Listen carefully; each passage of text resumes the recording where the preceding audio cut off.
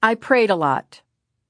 I can almost see the cynics rolling their eyes, but pray I did, as fervently as I can remember ever doing. Novelist Anne Lamott once wrote that the three essential prayers she knows are help, thanks, wow. You can guess which one I reached for last fall.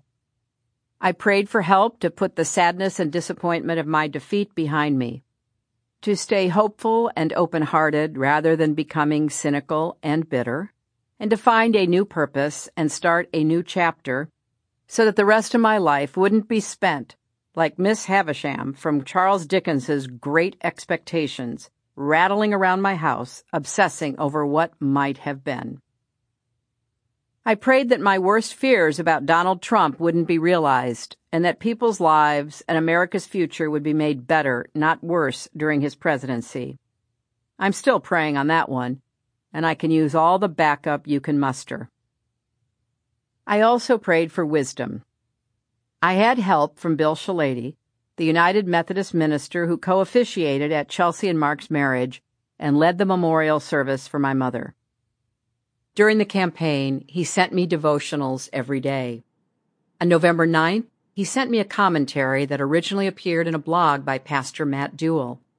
I read it many times before the week was out. This passage in particular really moved me. It is Friday, but Sunday is coming. This is not the devotional I had hoped to write. This is not the devotional you wish to receive this day. While Good Friday may be the starkest representation of a Friday that we have, life is filled with a lot of Fridays. For the disciples and Christ's followers in the first century, Good Friday represented the day that everything fell apart. All was lost.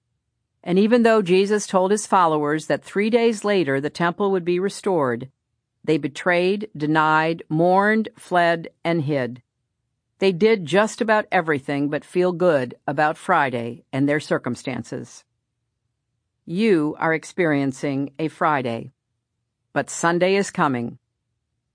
Death will be shattered, hope will be restored, but first we must live through the darkness and seeming hopelessness of Friday. I called Reverend Bill, and we talked for a long time. I reread one of my favorite books, The Return of the Prodigal Son, by the Dutch priest Henry Nouwen.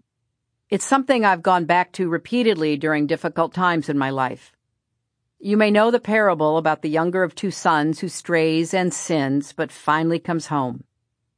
He's welcomed lovingly by his father, but resented by his older brother, who had stayed behind and served his father honorably, while the younger brother did whatever he wanted.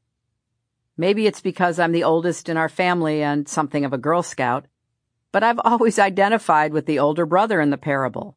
How grating it must have been to see his wayward sibling welcomed back as if nothing had happened. It must have felt as if all his years of hard work and dutiful care meant nothing at all. But the father says to the older brother, "Have I not taken good care of you? Have you not been close to me? Have you not been at my side, learning and working? Those things are their own reward." It's a story about unconditional love, the love of a father and also the Father, who is always ready to love us no matter how often we stumble and fall. It makes me think of my dad, a flinty, tight-lipped man who nevertheless always made sure I knew what I meant to him. "I won't always like what you do," he'd tell me, "but I will always love you." As a kid, I would come up with elaborate hypotheses to test him. What if I robbed a store or murdered somebody? Would you still love me then? He'd say, "Absolutely. I'd be disappointed and sad, but I will always love you."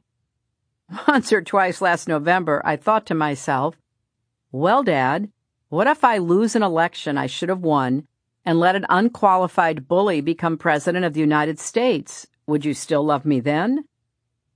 Unconditional love is the greatest gift he gave me, and I've tried to give it to Chelsea and now to Charlotte and Aiden.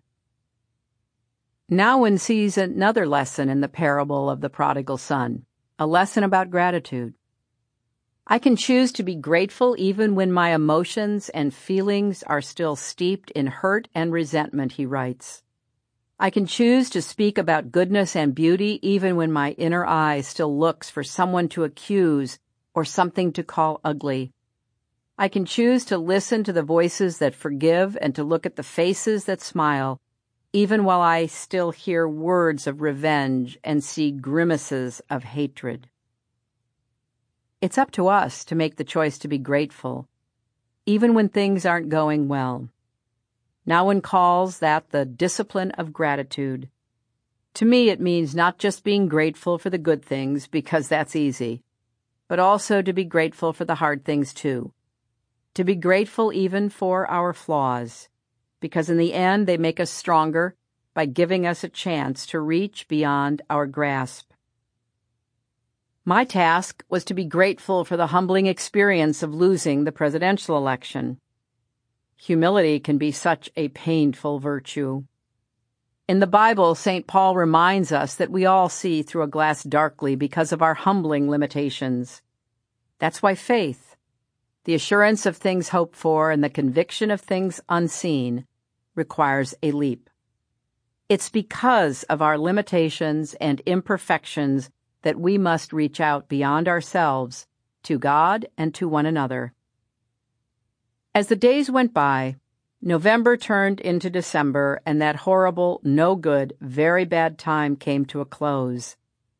I began to rediscover my gratitude. I felt the good effects of all that walking and sleep. I was getting calmer and stronger.